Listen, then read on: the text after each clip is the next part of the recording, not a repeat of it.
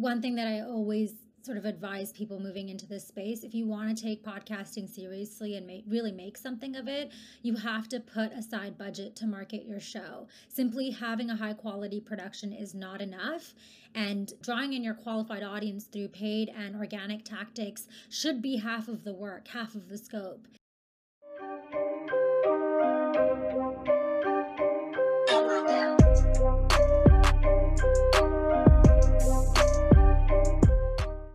Welcome, everyone, to another episode of Podium Stories. Today we have a very special guest. Her name is Fatima, and Fatima and I are going to talk about podcasting, mostly about B2B podcasting as well. We're going to talk about what are some of the brands that have to be thinking about when they start with podcasting, what are some of the things that they should know when it comes to producing, when it comes to marketing the podcast, what are the things they need to know when they're getting buy-in internally from their team. But first of all, Fatima, thank you so much for being here. We really appreciate it. Yeah, it's a pleasure to be here. Thank you for having me. Absolutely. So for the audience that is listening, give us the elevator pitch for Quill. Give us the 60-second pitch of what you guys are working on, what the things that you guys do at Quill. Yeah, so we're an award-winning production agency, and we specialize in creating branded podcasts for Fortune 500 and corporate enterprise brands. So our job is to essentially create the podcast as well as market them in audience growth. A big focus of what we do is helping brands understand the ROI of their podcast and then helping them to justify the creation of new production budgets. So that's the agency side of our business, but we also own a hosting tech platform called Co-Host. We essentially built it for our enterprise clients to give them more data and analytics around who their audiences are, how their show is performing, and sort of give them insights on how to make their show bigger and better. I love that. Before we dive deep into that, tell me about how does Fatima get to start Quill and Co-Host? Mm-hmm. How did we get here? Give us a bit of background on the origin story of this. I ran an agency in a former life. So before Quill, I was sort of essentially doing the same thing, but we were sort of a generalist agency where we worked on content for the same clientele, so corporate Fortune 500 brands. And I think after 2014, I noticed this huge, cereal became a household name. And I noticed this huge trend of, content, audio, like the audio wave, and really realized that, just like your company had a phone number in the 1980s, a website in the 1990s, and social in the 2000s, the next 5 to 10 years, I really do think is the wave of the audio. And so at that point, I decided to productize our services from the last agency and just exclusively focus on audio and podcasts. Same clientele, and that's really how Quill was born, and so we've been doing it ever since, and really just creating audio content for enterprise brands. I love it. I'm curious about when you guys are starting to work with enterprise brands and you're selling podcasting as a product as service. What are some of the main objections that you usually tend to get from these clients? What are some of the things that brands maybe they're not so used to, and they have to, when they're open to this idea, what are some of the things that they come up with? Yeah, podcasting is very much like PR. It's an intangible service. It's not digital marketing where for every dollar you put in, you can measure the ROI to your bottom line. We do have to spend a lot of time because it's a new category in meetings with CFOs, really helping them to understand what, why is podcasting important and how is it really going to impact your business. And really, you can't measure brand awareness. You can't measure thought leadership and credibility. We've gotten pretty good at it. We've gotten pretty good at justifying ROI, through various, I've written a lot of articles about, the data and analytics and the KPIs that come with podcast awareness. But I will say the number one challenge we have is because it's a new category, helping brands understand why it's important to include it in your content and marketing strategy mix. Yeah, I love that because when we talk about podcasting with our clients, basically the way we pitch our agencies, we help B2B companies become media companies. And podcasting is one of the avenues, but not the only avenue that we do that. But we face the same challenges of why don't we do paid ads where we know we're going to get 1.07 for every dollar that we get, right? I wonder what are some of the KPIs that you guys kind of propose or look for when doing podcasting? Is just number of listeners? What are some of the KPIs that you determine this was a successful podcast or not? Yeah, so we look at the obvious ones: podcast downloads, unique listeners, average consumption rate is really important to us. So are people consuming all the way through to the end of your content?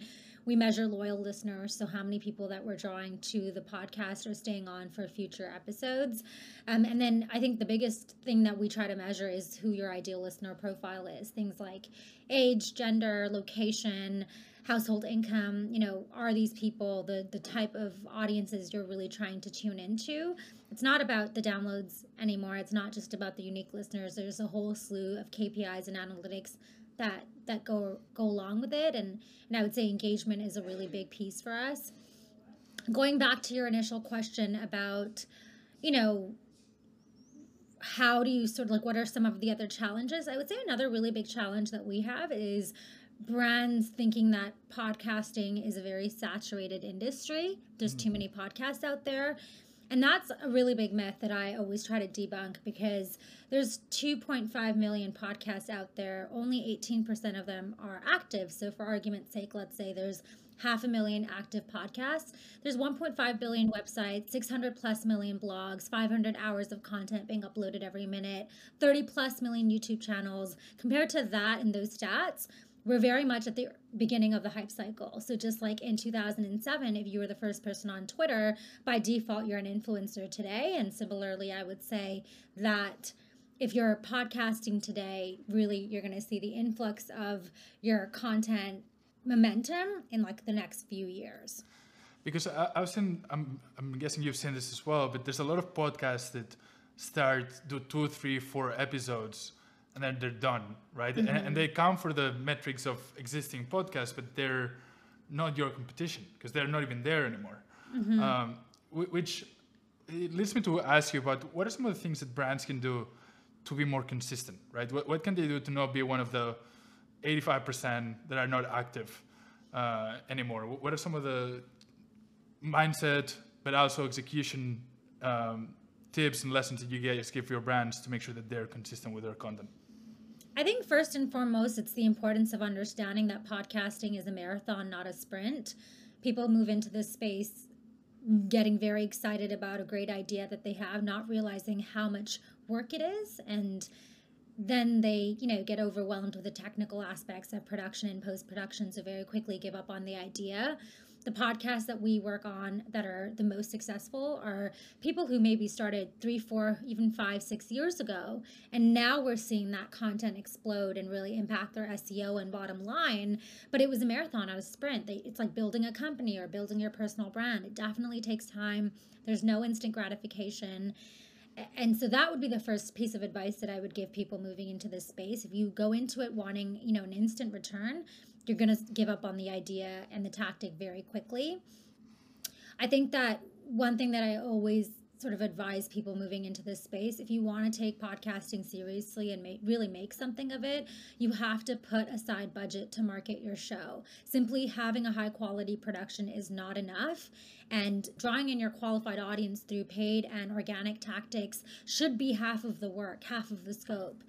And so really that would be a big piece of tip or advice that I would give people moving into this space. And then there are no shortcuts. If you're looking to create a high quality production, hire a team or freelancers or even an in-house team to execute on your show, because the lack of high quality production leads to disengagement and drop-offs. And there's so many elements of creating a really successful podcast, from pre-production all the way to post-production and marketing. You cannot do it yourself. You cannot hodgepodge it yourself. You cannot record on Zoom. You cannot, use Anchor as your hosting platform and make a podcast successful. You have to invest the dollars and the time.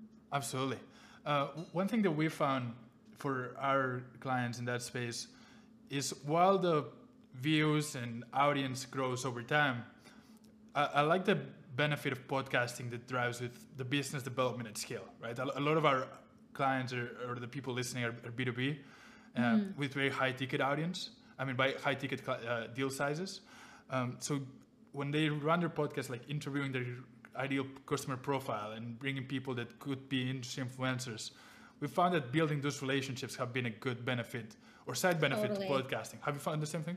100%. B2B companies, it's a game changer if you are podcasting, because make a list of your prospective clients that you want to be in front of and invite them to be a guest on your show. What other medium are you going to get an hour of uninterrupted time to build a relationship organically, and then have your sales team frequently make touch points with those prospective guests after the episode has published, so that you can actually build that relationship and partnership. It's such a smart idea. And I will say that, people think of podcasting as a marketing strategy, but I think of it as a sales strategy if you're a B2B company. Yeah, because it doesn't really work if you have a very small deal size, because now you're for $19 a month, it doesn't work to like get people on the show, et cetera, et cetera. The audience will work. But when you're talking about 2, 5, 10, 100K a month deals, then turning that conversation, that podcast conversation into sales conversation makes a lot of sense. Yeah. For B2C brands, it makes sense to tell your brand story and create an emotional connection with your customers. It's like Ben & Jerry's ice cream. I always tell people this. I exclusively only support them after listening to their podcast episode on how I built this. So if you're looking to create a loyal connection with customers, B2C podcasting is the way to go. If you're looking to close partnerships in sales and revenue, B2B podcasting is the way to go. Yeah, it's a much better excuse than say, hey, can I pick your brain for 30 minutes? Or do you want to hop on a call? It's a much better way to do that. We were talking about analytics before, and I want to go into the marketing side, but let's finish the analytics first. You were talking about co-host and how that kind of provides you with better analytics. I was wondering if you could expand on that and how you guys leverage your own platform to kind of provide a more sophisticated tool of analytics, and what can co-hosts allow you to do better for your clients, etc. When we were working with our customer base to launch their podcast and help them understand the ROI, we found that most of the resources out there on the market, the data was is still very fragmented and not consolidated. We had to go to Chartable to find smart links and UTM tracking links. We had to go to Apple to find average consumption rate. We had to go to Spotify to find gender and age. So I think that was a really big challenge. Like, even writing reports for our clients could take hours because of all the different places we're trying to hodgepodge our data from. So essentially, we decided to launch something that was really just a case study for ourselves. We noticed the pain points and the gaps in the industry, and we weren't thinking about launching it publicly for anybody else. We were like, what can we do internally to better understand how the show is performing, who the audience is and audience size, and then from there, help them grow their audience, things like automatic transcriptions and benchmarking data to see how you're doing compared to your competition. What else can you be doing to reach your audiences? Campaign attribution data. And so that's really the focus of why we decided to build Co-Host. Actually, it was pretty well timed as well because of the announcement that Spotify made that they acquired Chartable and Podsights. And what they decided to do was close that service offering for anybody who's a non-Megaphone user, which is pretty unfortunate because think about how many people rely on Chartable and Podsights for campaign attribution data. Right. Without that campaign attribution data, you don't know where your downloads are coming in from and how you're ranking and how you're doing and where to focus your efforts. And so we wanted to do that on a much more granular level, like take it to the next level. So that's what we did. We have not even launched yet to the world. We're officially opening it up for anyone else to purchase. May 1st is really our target timeline. But right now, all of the customers, we have about 100 customers on our platform, and they're all brands who we work with on the agency side. I love it. I'm curious, from a founder to founder, how did you manage kind of opening up this SaaS product on the side? Did you have an internal team of developers? Did you have to hire outside? How did you distribute your time between agency and this? I wonder how you manage that. I'm probably, it was not easy. No, it's not easy. It's still not easy. I straddle two roles. I think of myself as the CEO of two companies and the founder of two companies. We are one company. The parent company is called Quill, and our product is called Co-Host. But the reason that I essentially structured it this way is I have 0 investors on our cap table, and we're completely bootstrapped. And so the service side of our business, which is obviously very lucrative, is funding the product side of the business. And so my first step was to bring on a very talented CTO, which I did last year. And I've built out an entire engineering and product team in-house. So we have product designers, product managers, a CPO, a CTO, a CMO, all in-house, and Co-Host essentially is an extension of Quill, the agency. So our team is separate and Co-Host is separate. And then a couple of us, like myself, straddle both teams, I would say.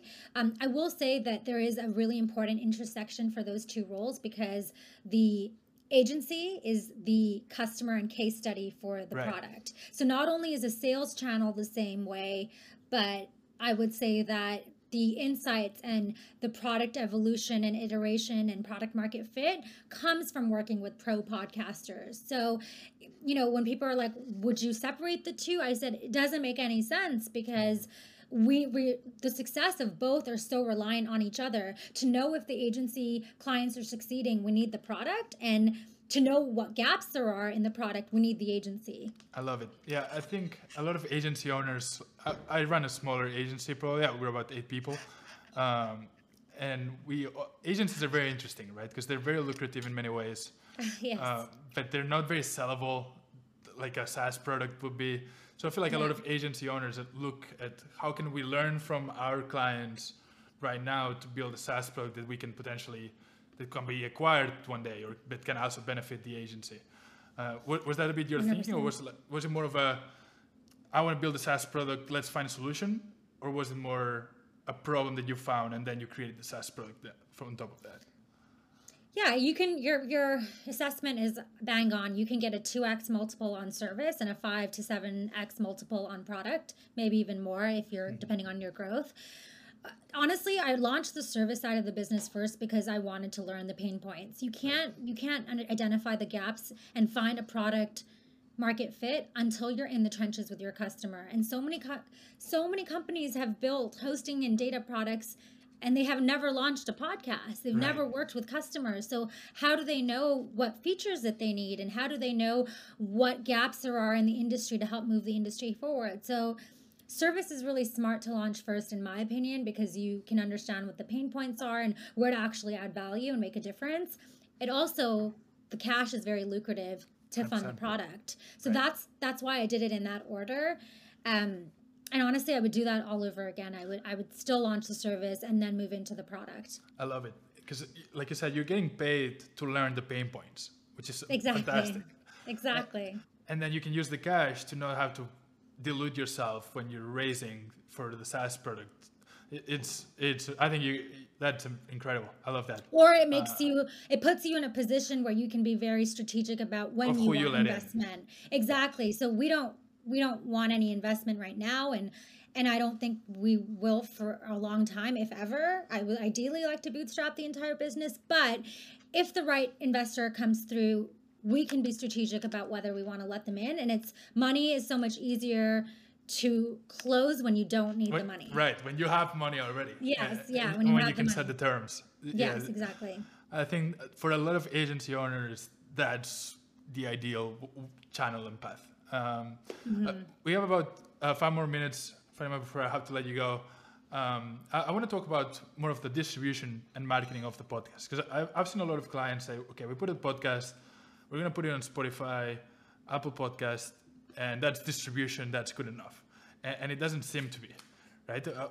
What are your thoughts, or what are some of the things you recommend to your clients when it comes to, okay, now we have this hour of podcast, let's make sure the effort of putting out to the market is equally as important or more than the actual podcast itself? Yeah, so of course 50% of the battle is creating really good and engaging content that when you drive people to, they're going to want to stay.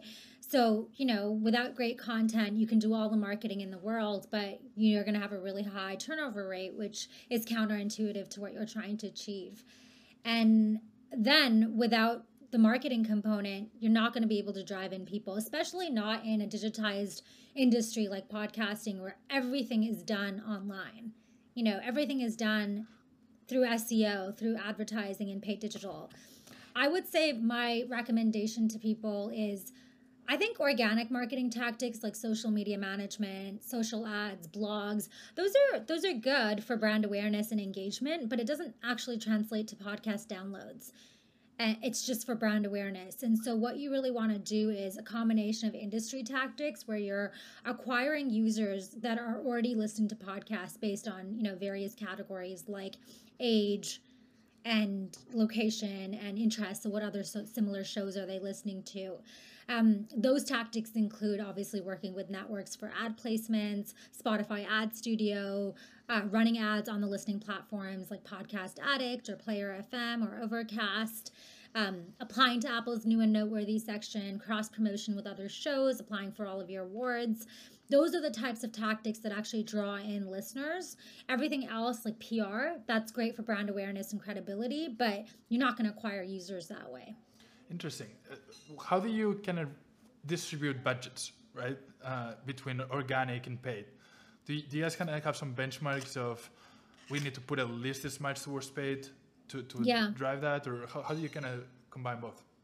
So based on the type of clients we work with, they're Fortune 500 brands who already have in-house marketing teams. We don't do any organic marketing. Zero. Oh, interesting. We tell them to do it because they have in-house teams. They're already doing social media and writing content like blogs. So we say we don't touch organic marketing because that's something you can already do in-house. But what we will do is all of the technical industry-related marketing that we have proprietary knowledge on, and like running ads on paid platforms, for example. And I would say the split of budget for marketing of the podcast should be 80-20. 80% paid digital and 20% organic. And, we're not going to take money from clients to do something that they can already do. We want to focus our efforts on the KPIs that we're being measured on, which is unique listeners, average consumption rate, retention, growth over month, and season over season. Yeah, interesting. What about the split between paid social, like Facebook, Instagram, versus paid audio ads, like Apple and Spotify ads and all that stuff? Do you guys do both, or do you guys focus mostly on the audio ads? And if both, how do you guys kind of distribute the budget across them? We don't do any paid social ads. Because they can do it themselves. Not only can they do it themselves, but it doesn't actually bring in podcast downloads. It's great for engagement. Like if you want to comment on your social media posts or likes or things like that, for sure, do it if you want. If you're already doing it, it's great for brand awareness, but people don't actually click on those ads and listen to your podcast. Because they're too far away from the actual podcast itself. It's just a tactic that we've tried for many, many months and years, and it's never worked. So the data has shown us social ads do not work for podcast downloads. It's great for like engagement. If you want to build your social following, do ads. If you want to reach new people in different places, do that. But where you're really going to acquire users is podcast advertising. I love that. Fatima, this was fantastic. I want to, as a last question, because I think we're running out of time, a lot of your clients seem to be enterprise sales. And as a founder, I'm also curious, if you've worked with both small, medium businesses and enterprise, is the sales process much different? Or what are some of the things you found as you go up market to be challenging? I know this could be an hour question, but maybe if there's 2 or 3 things that are top of mind. I like working with all types of companies, whether it's Fortune 100 or 500. You have like the good, great clients on either side of the spectrum. Sometimes it's actually easier to work with the smaller clients than it is the bigger ones because there's so many procurement processes and legal processes that you have to follow with the larger companies, which we've gotten really good at. In terms of the process, I would say things move a lot quicker with smaller organizations. So when you're creating work back schedules, you just have to know that a project with a Fortune 500 company will take much double the time that it'll take with a Fortune 100 company. Right. Pros and cons to both. We really enjoy both ends of the spectrum, and we work with enterprise brands in all verticals. So it really just depends. what you find more lucrative. I like working with both types, both smaller and larger companies, because you learn different things. Everyone has different perspectives. Everyone has a different priority and KPI. And we are typically challenged a lot with both sets of clients. So, the smaller clients, lead generation and sales is a really big priority. Which forces us to get really creative on that front. Whereas with larger companies, they care less about monetization and sales and a lot more about brand awareness and credibility. And so we have to think about it from that lens as well. And so as a business owner, I feel like we're constantly learning by keeping a pretty diverse portfolio. I love it. I think this is a good way to end it. This was a great episode where we talk about a lot of things podcasting. Fatima, for everybody listening, what's the best way that they can reach out, connect with you? Yeah, so I'm available pretty much everywhere on social, all of the platforms, and then my company is called Quill Podcasting. You can find me on the website as well. I love it. And for everybody listening, we'll catch you next time. Thank you so much for listening.